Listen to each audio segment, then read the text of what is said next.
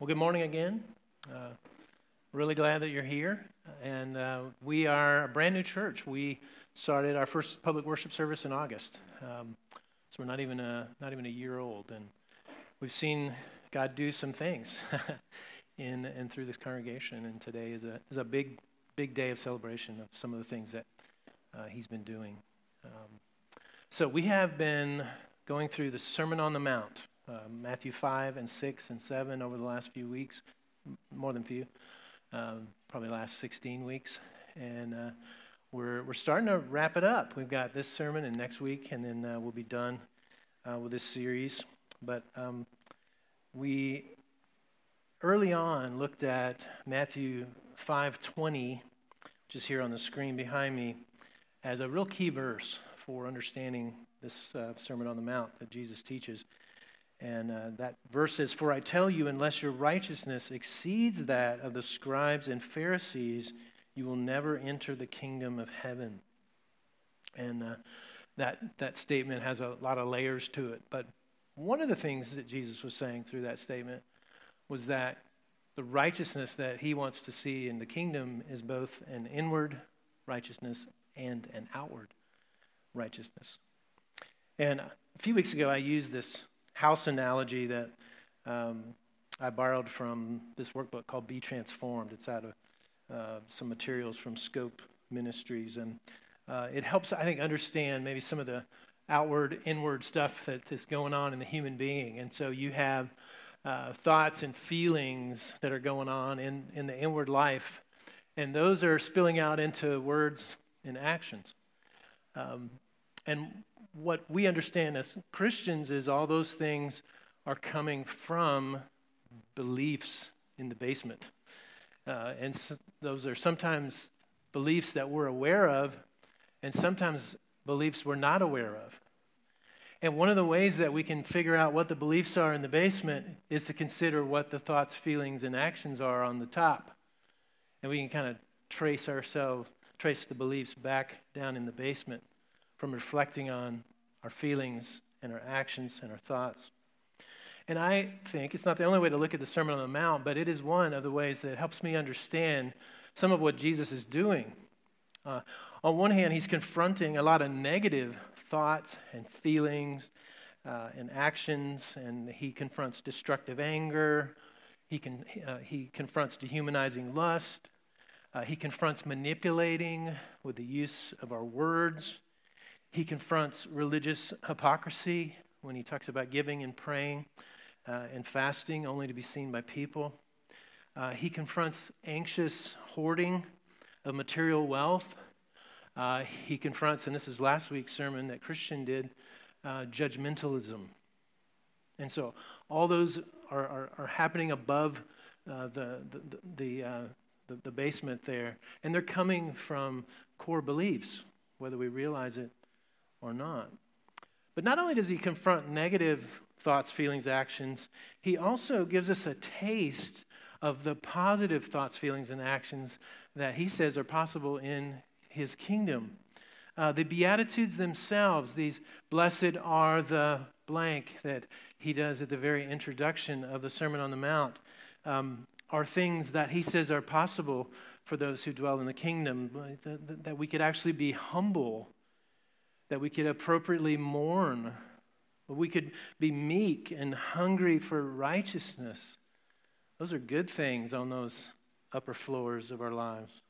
That we could have, instead of destructive anger, we could have genuine love for our enemies. That's a massive shift in our thoughts, feelings, and actions. That we could have authentic spiritual practice. That we could give and pray and fast in secret and no one know it because we love the Father, right? And then he describes a state of being free from anxious hoarding and able to genuinely be generous with the things that we've been given by God. And instead of judgmentalism, actually having the courage to let others do speck removal out of our eye. This was last week. And for us to courageously help our brothers and sisters do speck removal in their lives. And so these are some of the things that Jesus is talking about in terms of rejecting these toxic behaviors, these toxic thoughts, feelings, and actions, and this embracing of these new thoughts, feelings, and actions. And how do you get there? In part, is that you replace the beliefs in the basement. And one of those core beliefs, or probably the core belief, is that God the Father is good, and He's powerful, and He's involved. If that gets driven down into the basement, everything in the upper floors changes. Thoughts, feelings, actions, all transformed.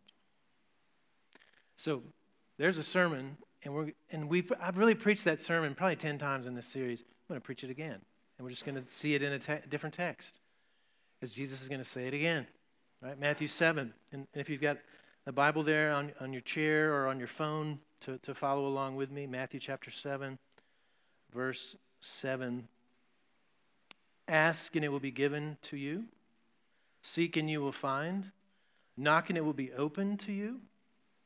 For everyone who asks receives, and the one who seeks finds, and to the one who knocks it will be opened.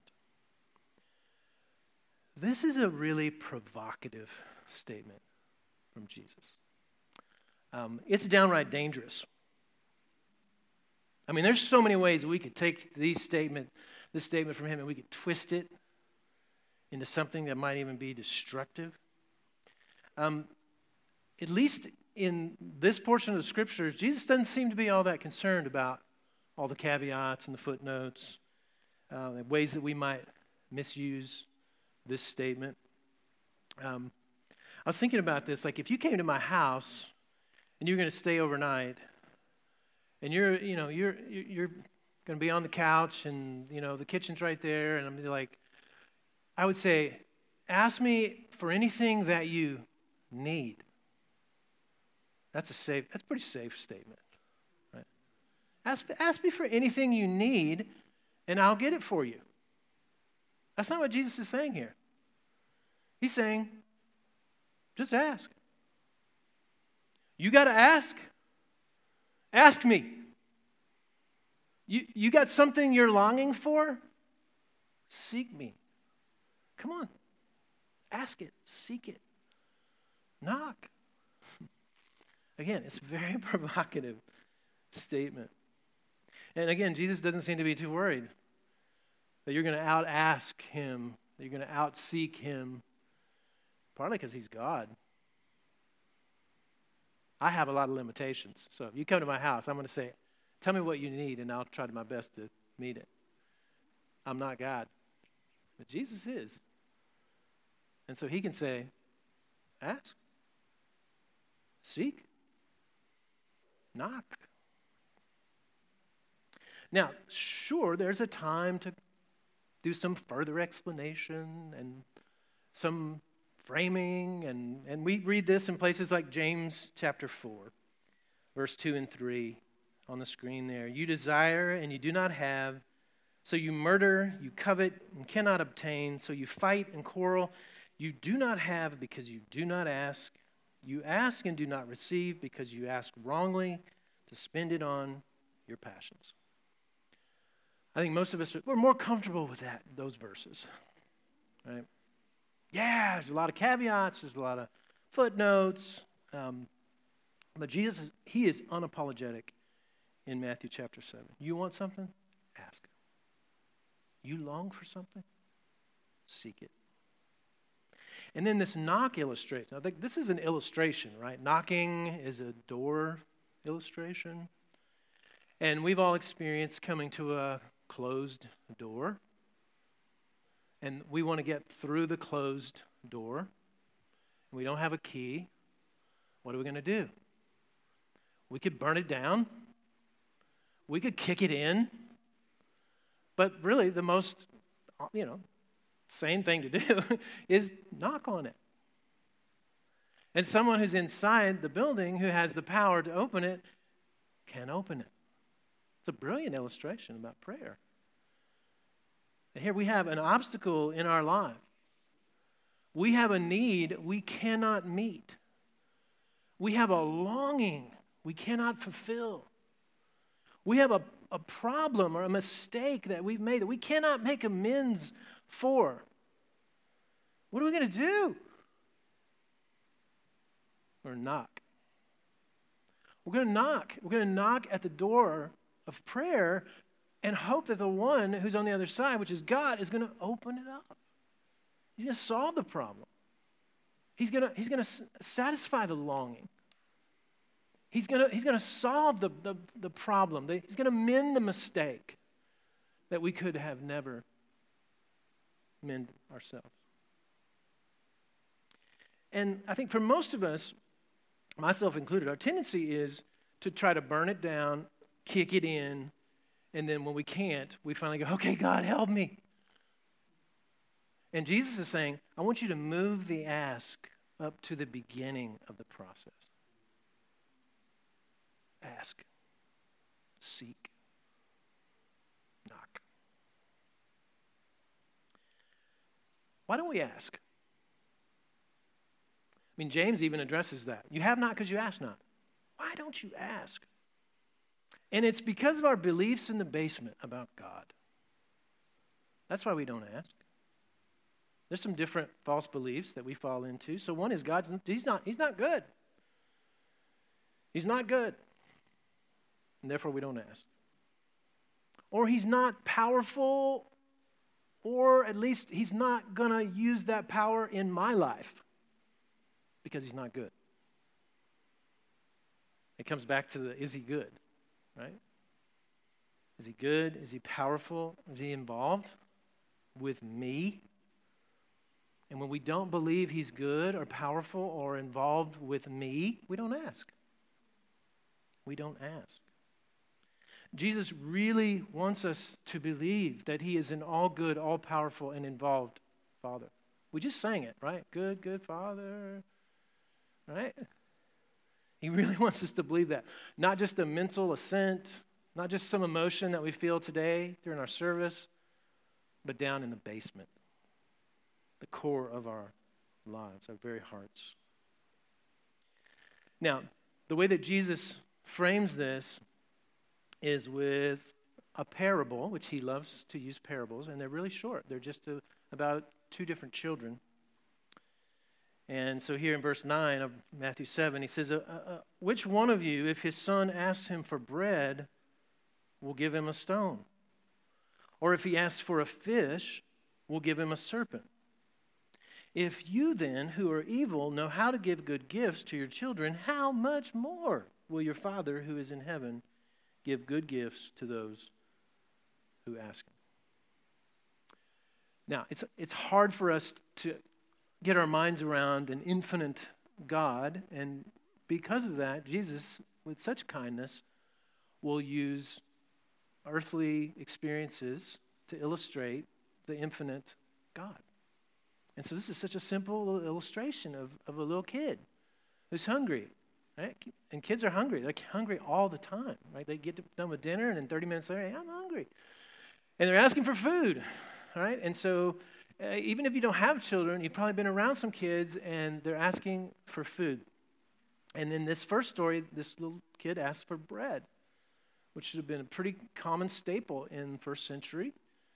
And he says, your child comes up and says, can I have some bread, Daddy? Would you give the kid a stone? No, you wouldn't. Not if you're a semi-healthy parent. Now, if you're a little sadistic and crazy, you might say, ha, here's a stone, you kid. But honestly, even the sort of the worst parents on the parent spectrum are going to feed their kid. They're not going to let their kids starve. Now, I know there's some that do, but for the most part, most parents are going to say, hey, here's some bread. And he's asking for bread. He's not asking for a Twinkie or a Taki, right? He's asking for bread. And so it's something good. It's something that is a need. And so he says, would you give the kid a stone? No, of course not. And the second kid is asking for some fish, which sounds strange to us, but that would be another staple in the first century Galilee, would be fish, right? Most kids aren't asking for fish. But this is standard, it's a staple. And again, this kid's saying, hey, Daddy, could I get some fish? And this one's really disturbing. It's like, would you then give the kid a serpent? And that's startling, right? Again, very provocative. Jesus is a very provocative kind of teacher. And I'm sure everyone who's hearing this for the first time, they're like, no, of course not. I wouldn't give my kid a serpent, right? And I hate snakes, so that has a lot of effect on me. And so he's kind of got you, right? And you're like, yeah, of course not. I wouldn't give a bad thing when a kid's asking for a good thing. Why would I do that? That's evil.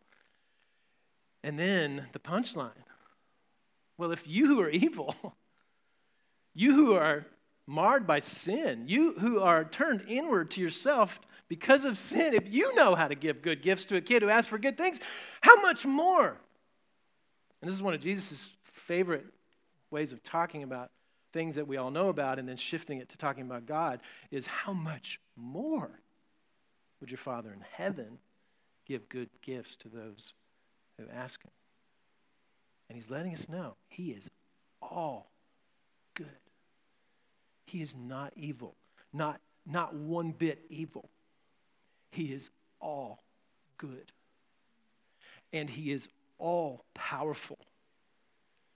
He has the capacity to do whatever is being asked for. This is how earthly parents are different, right? We may be good-ish, but we don't have the power to do everything that is needed for our child. But God does. He's all powerful. And he cares. He is involved with those that are his children, right? He says,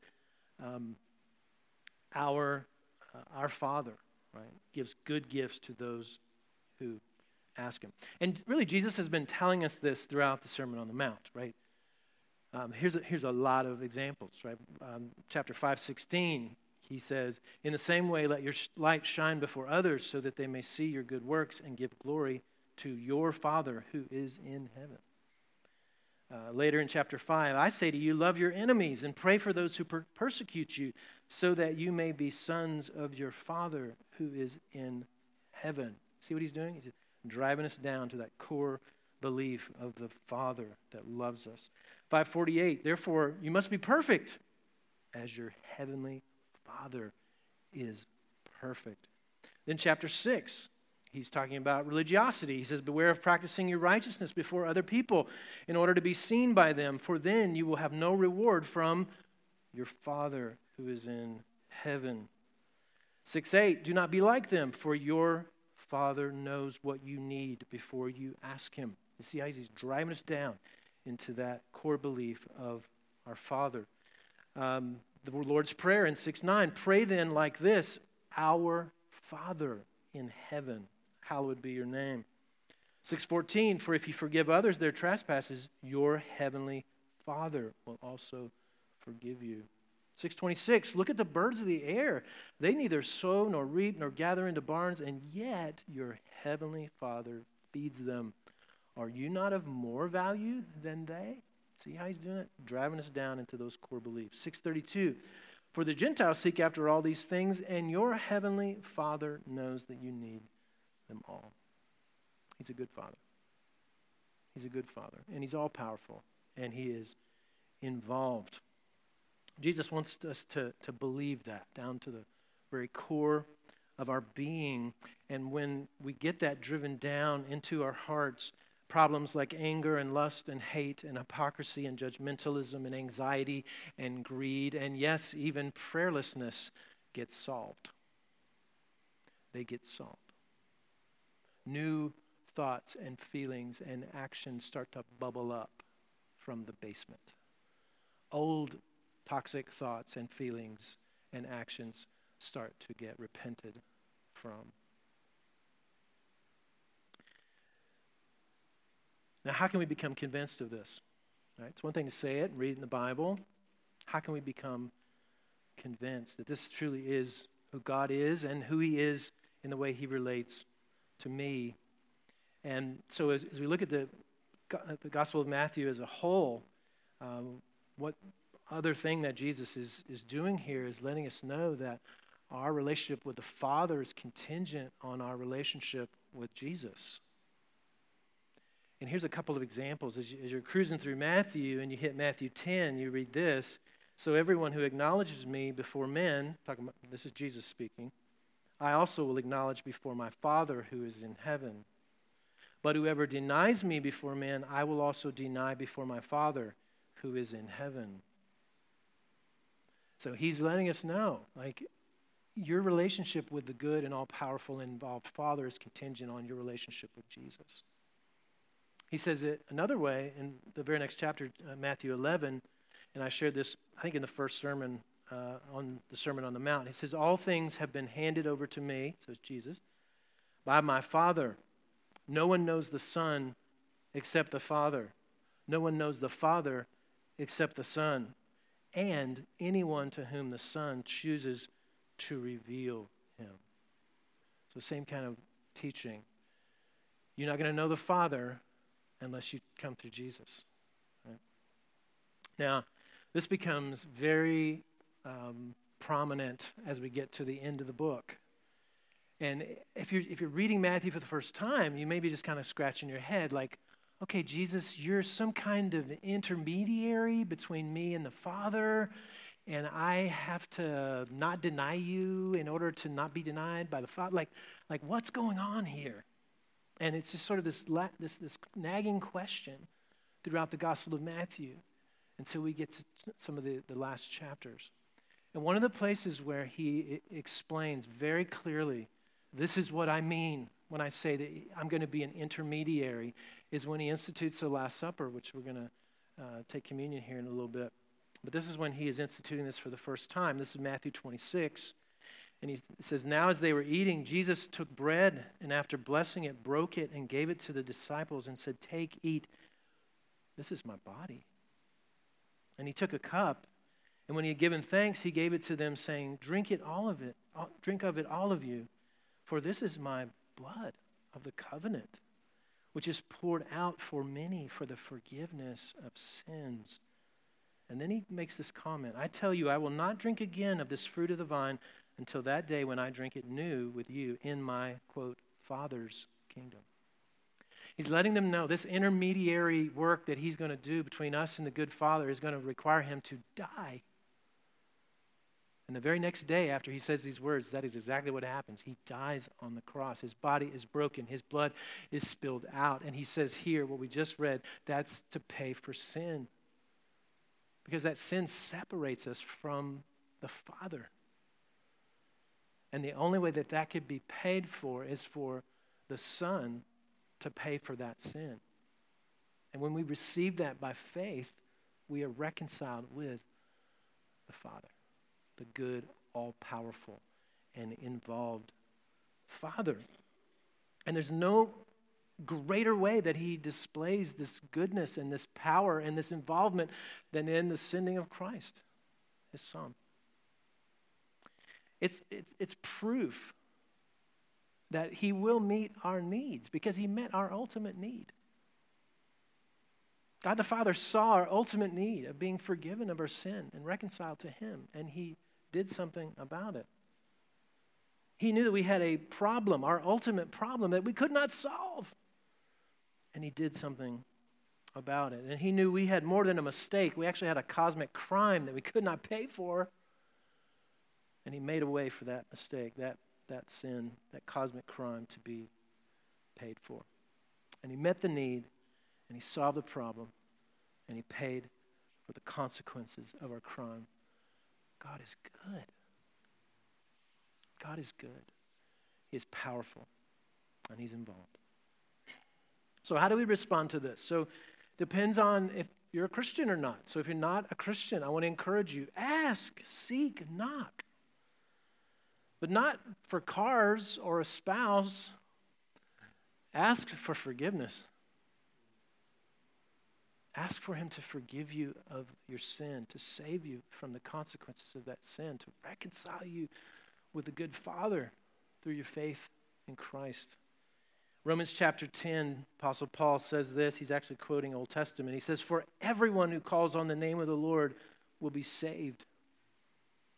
It's a crying out. It's a asking. It's a calling. And so this is my encouragement to you. If you're not yet a Christian, or at the very least, begin to explore. Begin to explore. What's this guy talking about? Is this true? Is this real?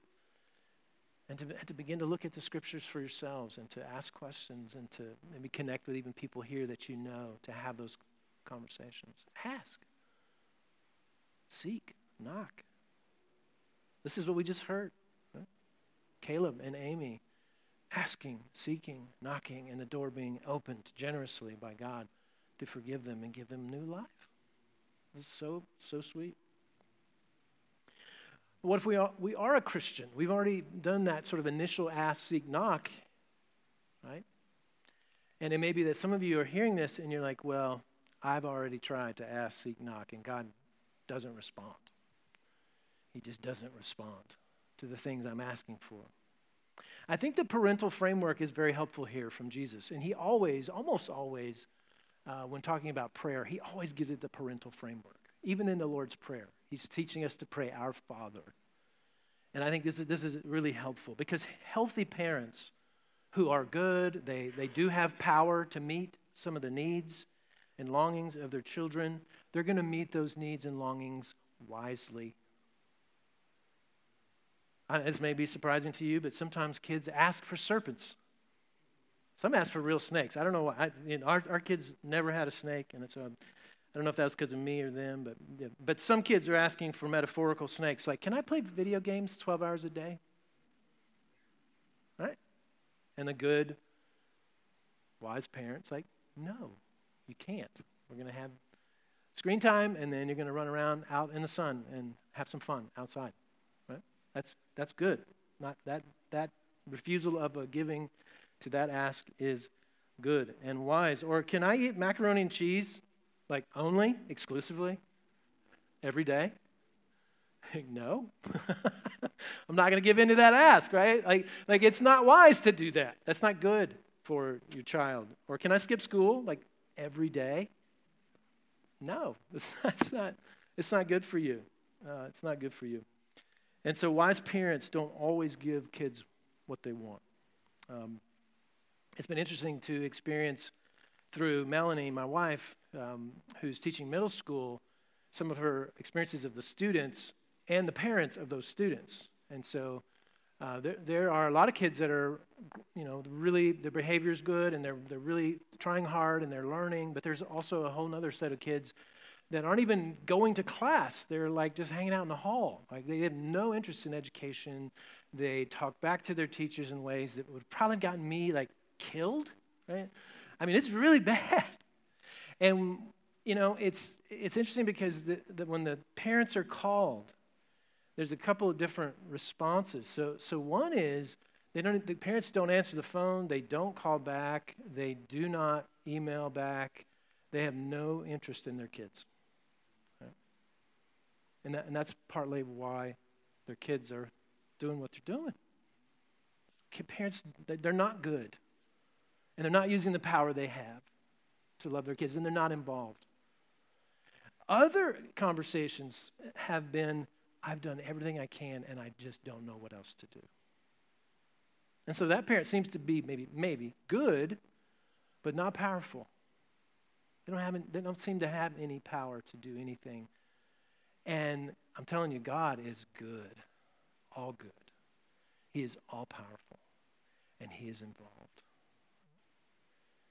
And so it is, I think, a powerful, powerful thing that we get to drive down into the beliefs of our basement, right?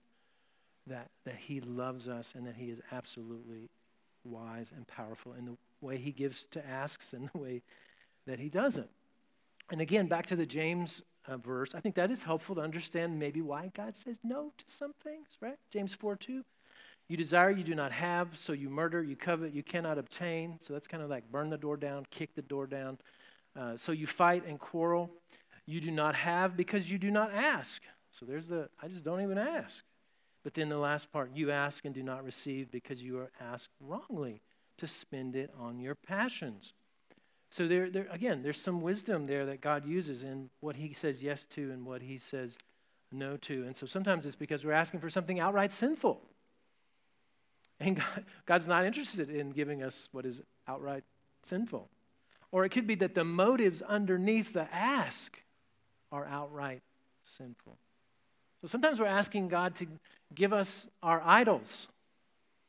We're idolizing something, whether it's a job or an education or a person we want to marry or whatever the thing is. And we're like, God, please, please, please, please, please give me this. And he's like, why would I give you your idol? Like, he's not interested in that. Right? So sometimes it's outright sinful. Sometimes it's a good thing that's become a God thing. And there's motives underneath that God can see and maybe we're not even aware of. Sometimes it's timing. It's just a timing thing. It's not now. But it's later. And God is wise. I mean, he can see everything all the time. So he knows a lot about timing, obviously. It could be that God has other goals in mind that we can't see. And so in the giving of the ask or the not giving of the ask, he has these other goals that he is going to accomplish. And sometimes those are inward goals, just our own soul and the growth of that. And our appetite for him, and our love for him, and our trust in him. But sometimes it's outward things that he's doing in his providence. The fact that we're here planting a church, like we were like dead set on going overseas. We're going to go to an international English-speaking church. We're going to Austin for 2 months. And here we went to Austin because we have family here. And then, voila, here we are, planting a church in Austin.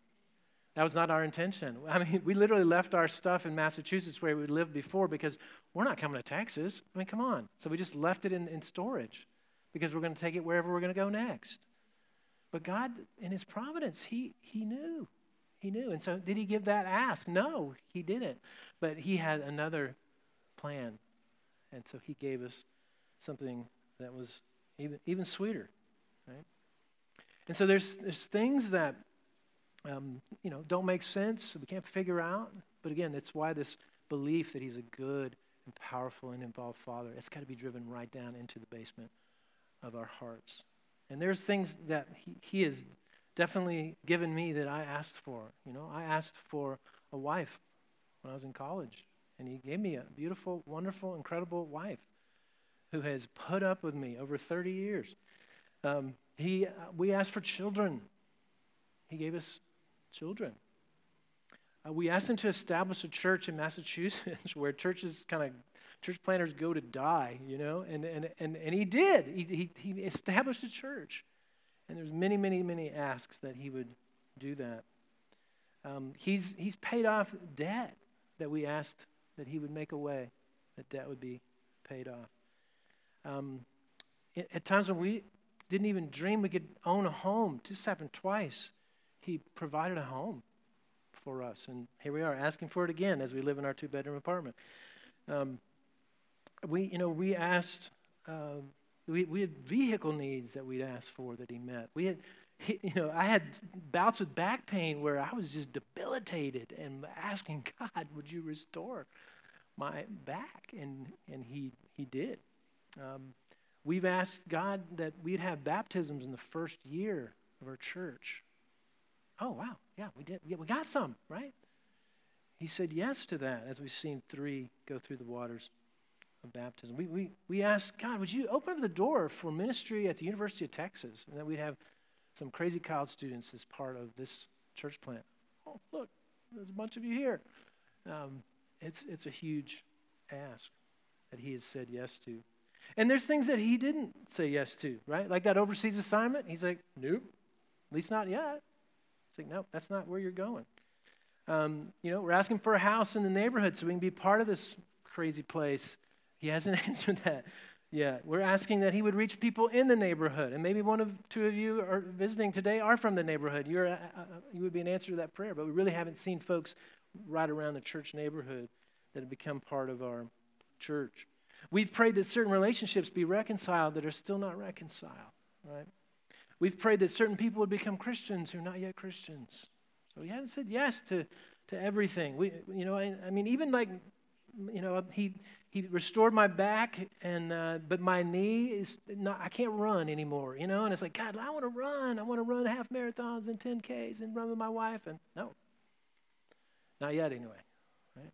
And so, he says yes to some things. He says no to other things. He says not yet to other things. But I trust that he's good. I trust that he's powerful. I trust that he's involved. I'm reminded of this every time we come to the table, right? On the night on which Jesus was betrayed, he took bread and he broke it. And he gave it to his disciples, saying, take, eat. This is my body given for you. Do this in remembrance of me. Talk about the generosity of God. And to rebellious children that don't even know what they need, but he knew what they needed.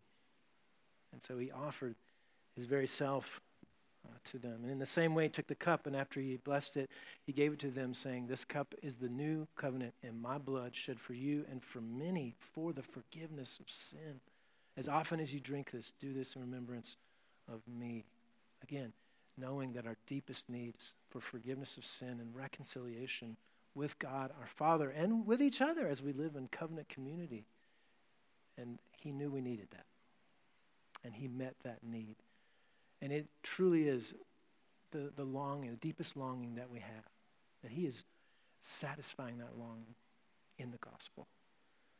And so again, those who have not yet knocked on the door, I want to encourage you to knock on the door in faith this morning to receive that gift by faith.